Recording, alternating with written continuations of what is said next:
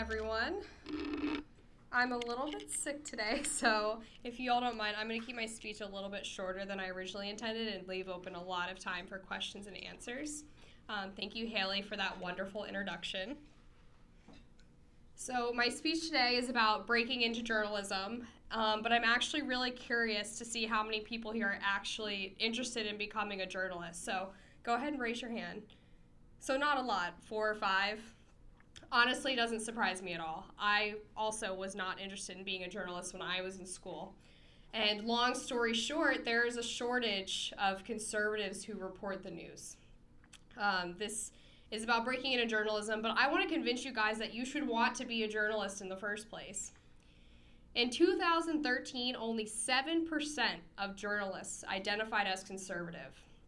Out of all journalists who say they align with a political party, 3 out of 4 say that they're Democrats. The vast majority of journalism jobs exist in counties that went to Hillary Clinton by 30 percentage points. People wonder why the news is so biased.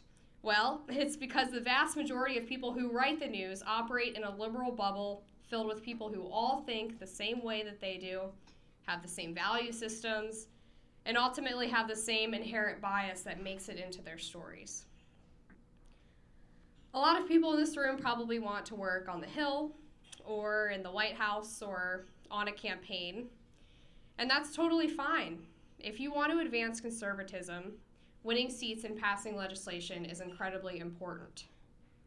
I mean, right now, for example, Republicans control both chambers of Congress and the White House, and they were able to pass a historic tax reform bill.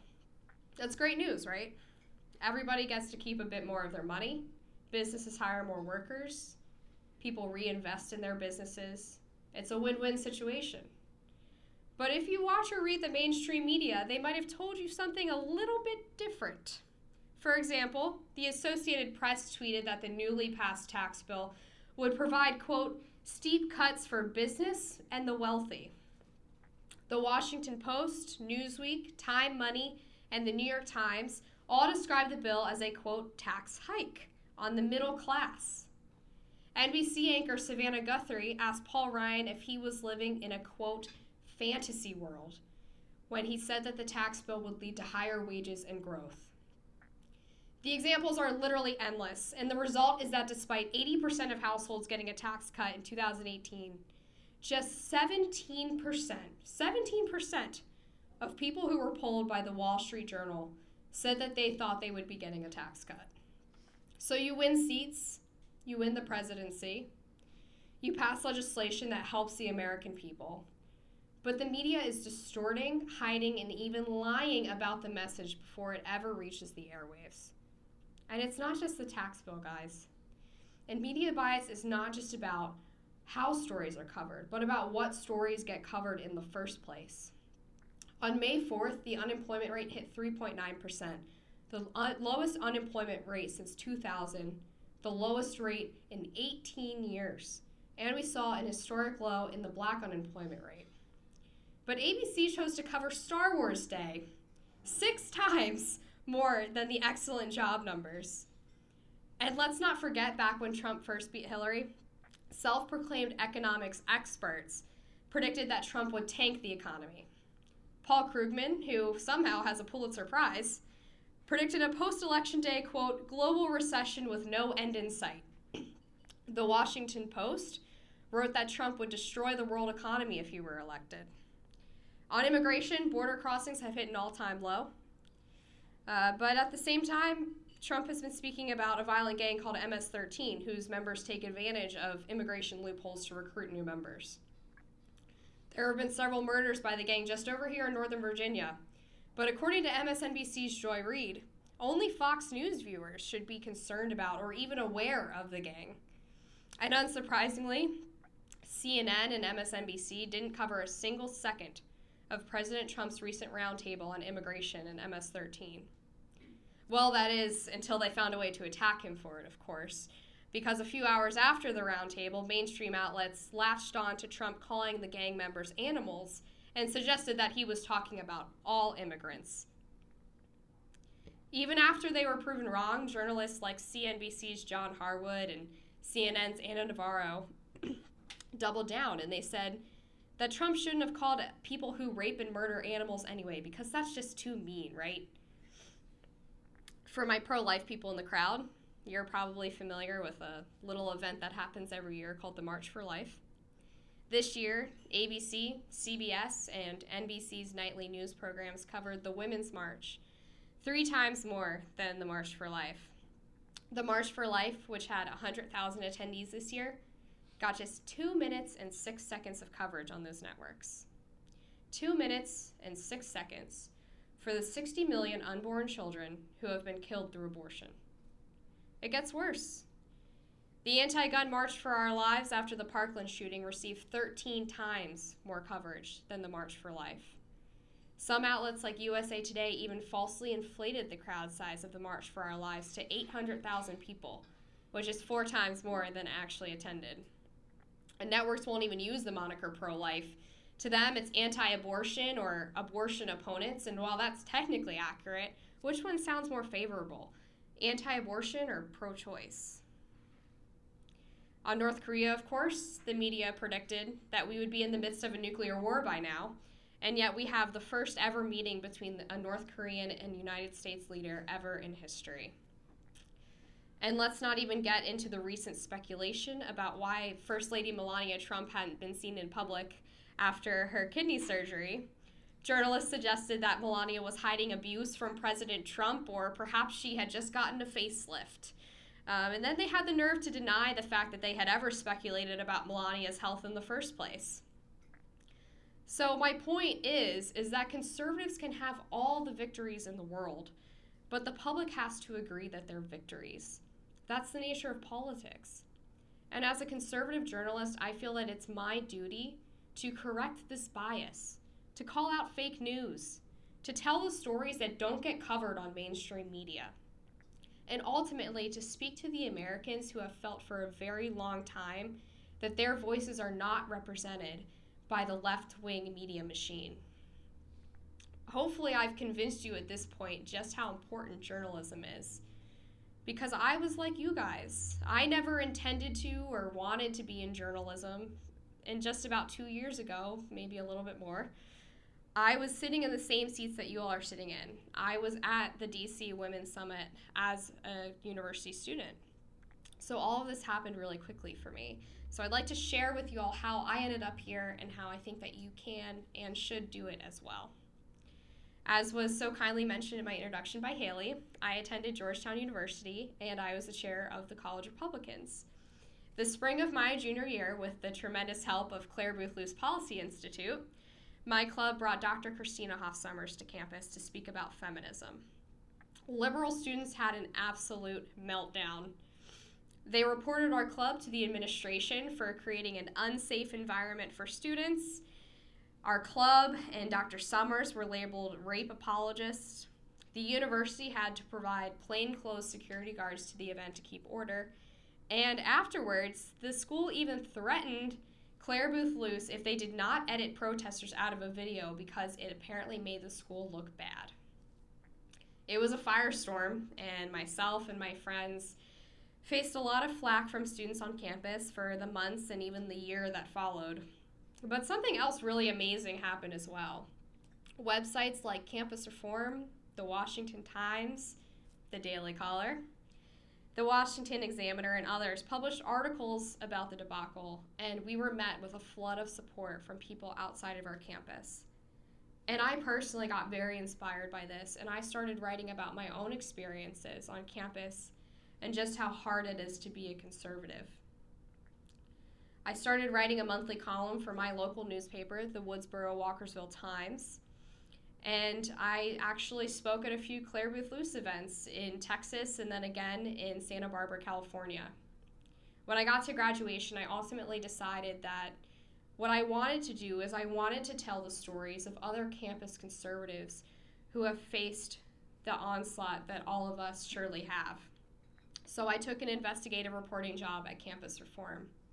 I cut my teeth on liberal bias stories for a year on campuses across the country, I did investigative work finding original stories, and ultimately I learned the ins and outs of journalism and decided that this is what I wanted to do for a career. A year later, after getting some experience under my belt, I was hired by the Daily Caller to cover media and breaking news, which is how I'm able to throw all these media bias stories at you guys. And just 2 years out of college, I'm now an editor at a major news publication. So as someone who never took a journalist class, had no intentions of being a journalist, didn't even major in English, I'm going to share with you my 3 top tips for breaking into journalism. Number 1 is to develop good news judgment. I was originally going to tell you guys to write as much as possible and practice as much as possible, and that's absolutely true. You have to do that if you want to be a journalist. You should want to be published as many places as possible, whether it's your local paper, your school newspaper, or even freelancing for national outlets. But I think it's kind of obvious that you have to know how to write to do journalism, right? Most intelligent and well-educated people, which I think most of the people sitting in this room are, can probably write.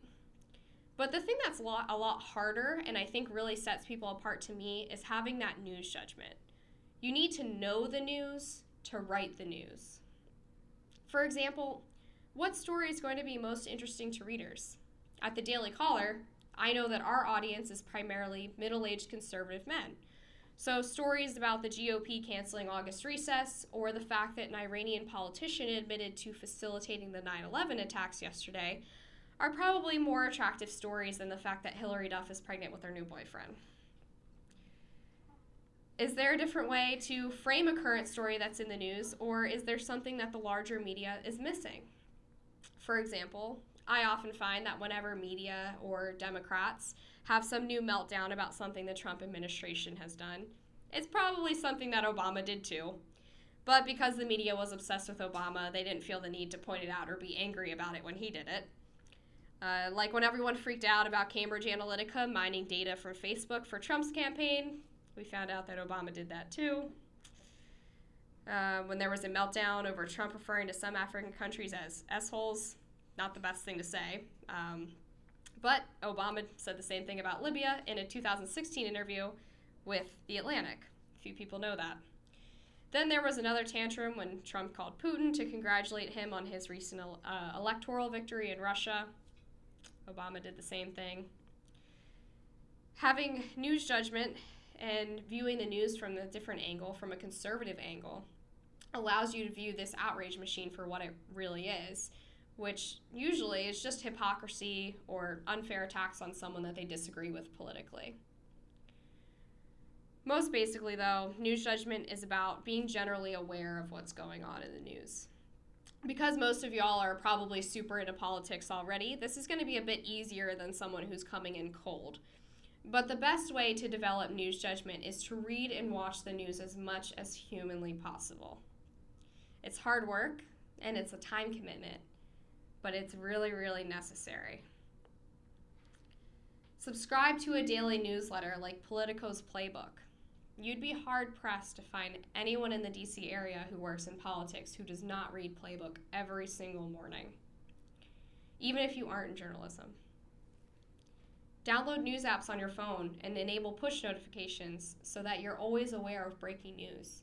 I personally have the New York Times, CNN, Fox News, and of course the Daily Caller's brand new app, which is actually really beautiful, so please download it. And oh my gosh, watch cable television. Watch it all the time. I cover media, so I watch CNN, MSNBC, and Fox on 3 different TVs in my office for about 8 to 10 hours a day. And I will be the first to tell you that cable news can be absolutely infuriating. I'm often caught in my office yelling at the TV screens. But a lot of people watch cable news. I mean, millions of people watch it. And it really is the best way to get the basic summaries of all the big stories happening in the news on a daily basis. And by watching multiple networks, you can already get a feel for which narratives are coming from the right and the left before they're ever spoken by politicians. And of course, pick maybe 5 of your favorite websites and read their homepage every single morning, even if it's just the headlines. The best thing you can do during this process is take note of which stories really speak to you. Which stories light a spark in you? Which stories anger you? Which stories make you sad, make you happy, make you cry out with joy. Those are the stories that you want to cover when you're writing the news, because those are the stories that are going to interest your readers. Eventually, if you do even half of these things, you're going to find yourself bringing up stories and conversations with friends and just being more generally aware of what's going on in the world than you were before. My tip number 2, which is an obvious one, is network, network, network. And this applies to any job in the DC area, but I really can't understate the importance of networking. And this is coming from someone who, when I was in your seats, networking was the absolute last thing that I wanted to do. I absolutely hated it. I thought it was just small talk, and I really didn't like it. But I ended up getting my job at the Daily Caller because of networking. I was at an event at the Media Research Center, and I had a random encounter with a person who was a media reporter at the Daily Caller. And about 6 months later, when I was looking to leave Campus Reform, the DC had a media position open, and the person to email was none other than that media reporter I had run into at the Media Research Center event. So I sent him an email, and because he recognized my name, knew my face, and had read some of my work on Campus Reform, he fast-tracked my resume to the head of the company, and I was hired within a week. Now, not every job is going to work out that perfectly, obviously. And sometimes you have to grind and just send the millions of applications to millions of different places. But in journalism, getting that next level job and advancing in your career is all about making a name for yourself. Some people are capable of doing this with their work alone, but in most cases you need FaceTime and you need to be personable. An editor is not going to want to question whether or not you're going to be comfortable in an interview with a source, or if you're going to be comfortable talking about your story with other people. The reality, too, is that journalism is a bit of a cynical profession in the sense that recognizable names bring clicks to the website, they bring access to better interviews and people, and most people are just more willing to hire someone that they know personally because they know what they're getting. It's important to be confident as well, but primarily because of social media, the profession has become a lot more about personalities than it used to be. So my advice to you, especially because you're in DC this summer, is go to every possible event that you can go to. Go for the free food or go for the free drinks, but just show up. My number 1 tip for people who are not fans of networking is to go to an event with 1 to 3 other friends or interns. This is your home base, so if you go to talk to someone and maybe the conversation is shorter than you expected, or you didn't immediately find that next person you wanted to talk to, you migrate right back to your home base of your 1 to 3 friends, and you're not aimlessly wandering around the event feeling awkward or uncomfortable. An added bonus is that the people you meet at these events will eventually become your sources for articles. I got a ridiculous amount of tips and videos and interview access just from people I've met over the years casually. And of course, you all are incredibly lucky to be in this room with all of these intelligent and professional young women who will hopefully become your friends for many years. I strongly recommend that you take advantage of that and get to know one another while you're here. I personally am still close with a number of people that I met through Claire Booth Luce, and they've been invaluable both personally and professionally. So don't let this opportunity go to waste. My number 3 tip for breaking into journalism is go beyond writing skills. I mentioned before that a lot of people know how to write. Most people know how to write. If you went to college, you probably know how to write. And there are a plethora of wannabe journalists who can write or have a journalism degree, so you have to develop additional skills to make yourself marketable. I always recommend that you take a media or television training class, and lucky for you all, you're going to hear from the very talented Rachel Semmel of District Media Group today at 1 p.m. I've taken probably 6 to 7 television training classes with the District Media Group, and I found them to be absolutely invaluable for my career. When I first started in journalism at Campus Reform, I would shake and I'd get nervous before I went on TV, and writing talking points was the most stressful process to me. Luckily, through all this training and practice and the help of District Media Group, I'm at the point where I do Fox Hits once a week, and I never get nervous, and I'm always ready to go. There are a lot of people who can write, but there are a lot fewer people who can then go on a radio or television show and talk about their work in an effective and meaningful way. In an age where millions of people watch cable television, being able to share your stories through on-air communication is going to give you additional recognition and really get you to that next level. News outlets love people who can do this because, honestly, print is dying. Digital journalism, meaning online content with additional focus on audio and video, is the future. Having a reporter who can also star in an explainer video or go on a television network and represent the brand is super, super powerful. That's not even to mention how helpful it is to have reporters who have basic video editing or photography skills. Your editors are going to want to send you to gigs because you don't have to have a huge crew behind you doing all of the legwork. And when I'm writing about a crazy interview that happened on CNN that's maybe 20 minutes long, it's really helpful for my video team that I can just chop it up myself and put it in my article. Another important skill, social media. Surely not a surprise to you all. 2/3 of Americans get at least some of their news from social media. If you can establish a good following on Twitter and Facebook, you're going to have a lot more people reading your work, and you're also going to establish that personality, that facial and name recognition that I talked about earlier. Be consistent on social media, meaning post at least once a day. Summarize the piece in your own words or tweet out an interesting quote. People will follow you if you have unique or engaging content. Go beyond just hitting the share button on your article and add something a little bit extra. I personally went from about 2,000 to 19,000 Twitter followers in the past year alone. Some of that was because the Daily Caller is kind enough to retweet its reporters, but I also found that just being myself has been really helpful. I like to share my reactions to stories. I throw in some snark when necessary, and I definitely don't back down from a fight. And luckily that strategy has worked out because I think people want to get to know the person behind the stories. The beauty of conservative journalism is that there is room for reporting and punditry and everything in between. In today's climate, where people are more partisan or divided than ever, I'm of the opinion that journalists should be honest about who they are and where they're coming from. Conservatives really do a much better job of that than the left. The left tries to obfuscate their true intentions and tries to convince people that they're the objective gatekeepers of journalism. A lot of them do this on purpose, but some have gotten so convinced that they're immune to bias that they actually believe they're being fair.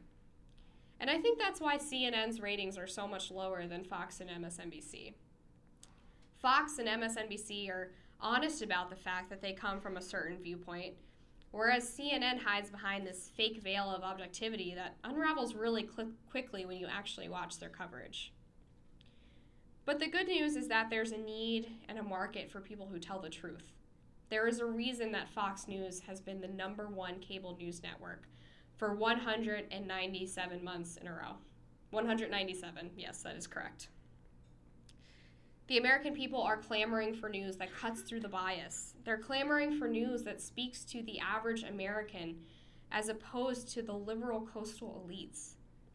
And you all are so well equipped to correct the inherent biases of so many reporters that are reflexively anti-Trump, anti-Republican, and anti-conservative. You are the people who can provide the fresh and unique perspective that the news desperately needs right now. And I can't tell you that journalism is going to be a glamorous profession. It's demanding. When you're starting out, it's long hours, low pay, and it's very, very competitive. There's certainly a reason why journalists are known as being some of the heaviest drinkers. But journalism is also very rewarding. You get to learn something new every single day when you're attacking a story. Many journalists get to travel for a living. The people you work with are passionate and hardworking. And there's an incredible sense of achievement to being the first person to a story or seeing something you wrote trending on Facebook or Twitter. And trust me, you will never, ever, ever be bored. Thank you all, and with that, I'll open it up to questions.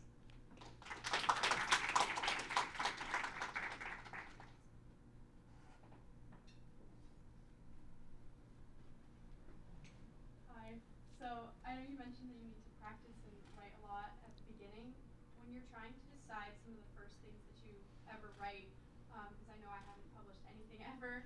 How do you know when you have enough facts? Like, how do you know, because you're always learning something new, so when do you feel confident publishing something? Sure. So when you're first starting out, getting feedback from your editors is really, really important because they can kind of guide you into that place where you know you have enough for a story. I would say the best thing you can do when you're first cutting your teeth is practice blurbing other people's reporting. So you would use their sources and basically just summarize what they reported. So that's a good way to get into the feel of writing a straight news story before you actually go and investigate something yourself. General rule is that you need to have at least 2 on-the-record sources for a piece of original reporting, but it varies based on the subject and whether or not you can get people on the record or on background or off the record. But a lot of that comes through practice as well. I basically learned all of the journalistic ethics and sourcing and everything through my first year at Campus Reform. So just working with your editors and being willing to learn as you go is really valuable.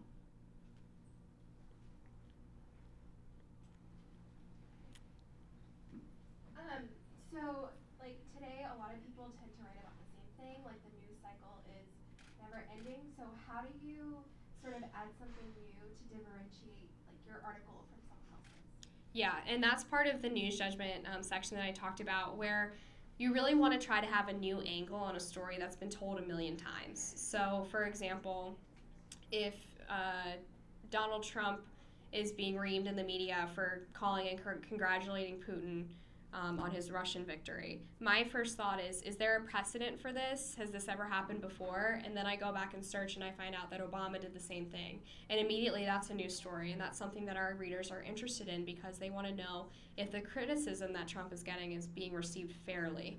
So that's just one example. But most stories, there's a different angle that you can take on it, whether it's a conservative angle or finding out what the precedent for something is, or even if it's just talking to a couple people that you know who are familiar on the topic, it can add some color commentary. There's usually something else that you can add that's unique to your story.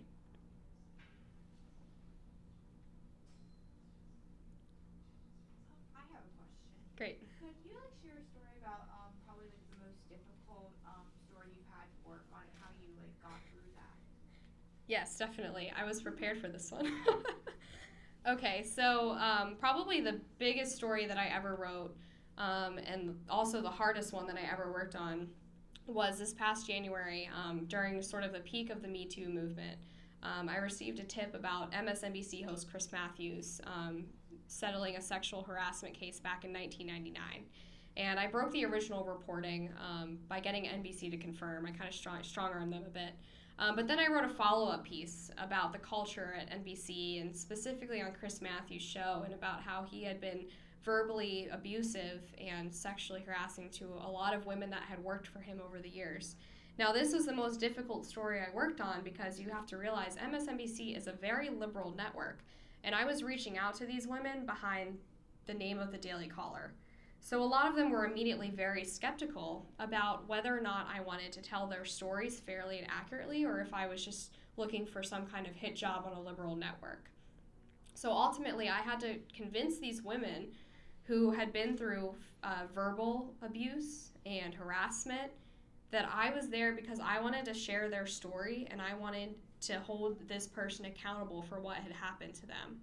Luckily, I was able to convince about 4 or 5 sources that I was looking out for their best interests, and I ended up breaking a story about the culture at MSNBC that I'm still really proud of.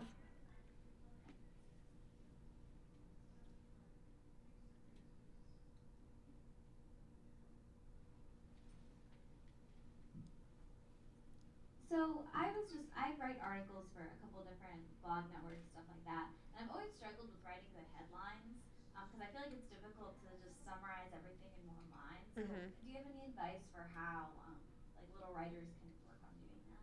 Sure, absolutely. So for my pieces, I usually bounce between 2 to 3 different headline constructions. A common one is if I'm focusing on what someone said, I'll put the person's name and then a colon and then a short piece of their quote that helps summarize whatever it is that they're saying. Another thing is just to try to pull out 5 keywords from the article. So, for example, yesterday a story broke about an Iranian politician admitting that they had provided passage for the 9/11 airplane hijackers. So a great headline for that would be Iranian politician admits Iran facilitated travel of 9/11 hijackers. So like those are all the key words. Basically take your lead and see if you can shrink it down into a headline. And then front page headlines at the Daily Caller. I don't know if you guys read the Daily Caller, but we try to be very fun and pithy with our headlines. So usually we'll throw in like a word like shocker at the beginning or something interesting to make people want to click on the story. So that's always a fun thing to do as well.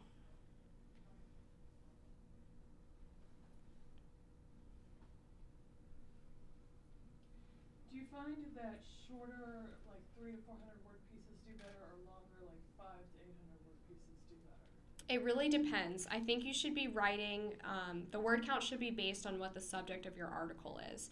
And you shouldn't try to force a certain word count just because you think it'll get more clicks. So for me, writing a short media piece about something crazy that happened on CNN is probably more like a 200 to 300 word piece. But when you're my colleague Chuck Ross and you're breaking stories about the DOJ indicting a former Senate aide for leaking confidential stories to the press, that's probably going to be closer to an 800 to 1,000 word story. So it really just depends on your subject matter and what's appropriate for getting all of the information into the article. So I wouldn't force it one way or the other.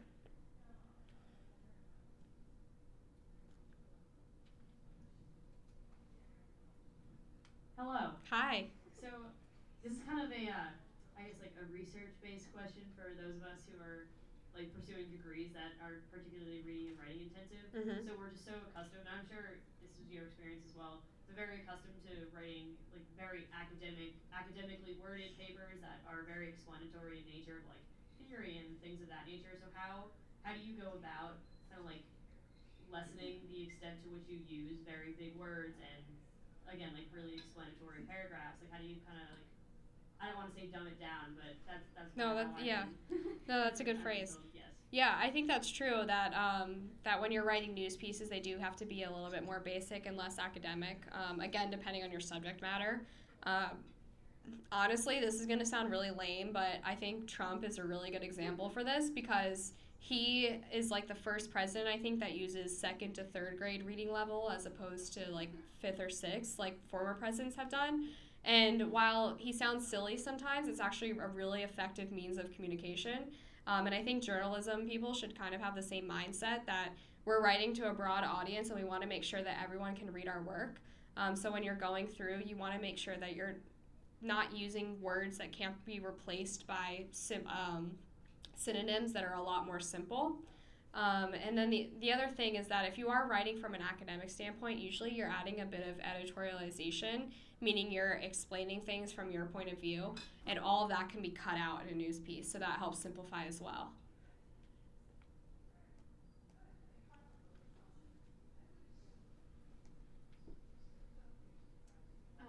So earlier you mentioned like your first tip was develop good news judgment, and you said read and watch the news constantly, which like I do at my job. Good. So when you're trying to like pick and choose what stories you want to write, do you focus on like a certain topic, or like do you have like a set kind of like this is what I write about and this is only what I write about? Mm-hmm. Yeah, so a lot of journalists have a specific beat that they write about. So mine's media primarily. So that means a wide range of things from interesting interviews that happen on cable news where I clip the video and put it in an article and describe what happened. Some of that means writing about media bias or fake news or fact-checking the media. But I also do general politics as well. So what you'll find in most newsrooms is that reporters have an assigned beat, but if necessary, they can go outside of that beat to hit places that aren't being covered by other reporters. So that's how I decide what stories to write. And then we also have people at the Daily Caller, however, who are focused on viral content. So their job is to pick whatever story they think is going to be the most interesting among readers and is going to get the most clicks. And that's something that you just have to develop over time through a combination of reading and watching the news and seeing, especially what gets covered on cable, because cable does a good job of picking those stories that really draw people in, otherwise they wouldn't watch. And then also checking your analytics. So if you're writing at a place and they won't let you see how many clicks you get on your articles, you should ask your editors for that. because knowing what stories do well and which don't on the site can be really helpful to find pointing that news judgment. I just had a question. Whenever you see a lot of times with more liberal leaning newspapers, I've noticed that they use, when it comes to leaks, a lot of anonymous sources. And I believe that you said that you need two on record sources, but when you're working from a conservative end, how can you fact check those that are using anonymous sources? Yeah, so you can use anonymous sources as well. I think it's acceptable as long as you have 2 to 4 anonymous sources and that the people who you're speaking to are actually really close to the subject. I think what sometimes the liberal media makes the mistake of when they use anonymous sources is they use people who aren't first-hand sources, they're second-hand. So it'll be someone who heard from someone or someone who has knowledge of this thing that happened but they weren't there. And so that gets them into trouble. A really great example of this was when CNN reported that Donald Trump Jr. Had been in coordination with WikiLeaks before the campaign with the Democratic leaks from the DNC server. So there was a story that came out from CNN, and they said that WikiLeaks had emailed Don Jr. the stolen emails from the DNC before they were released to the public. So everyone freaked out. But as it turns out, both of their anonymous sources gave them the wrong date of the email. So it turns out that Don Jr. got the WikiLeaks emails the same date as everybody else, as the general public. The reason that happened is because the anonymous sources only read the email to CNN. CNN didn't demand that they see the email themselves. So it's really about being smart and just making sure that you can confirm for yourself before you run something. And in terms of fact-checking those types of articles, conservative media does have its own sources as well. So usually we would reach out to our own people who are familiar with the situation and see if we can confirm the reporting of those outlets.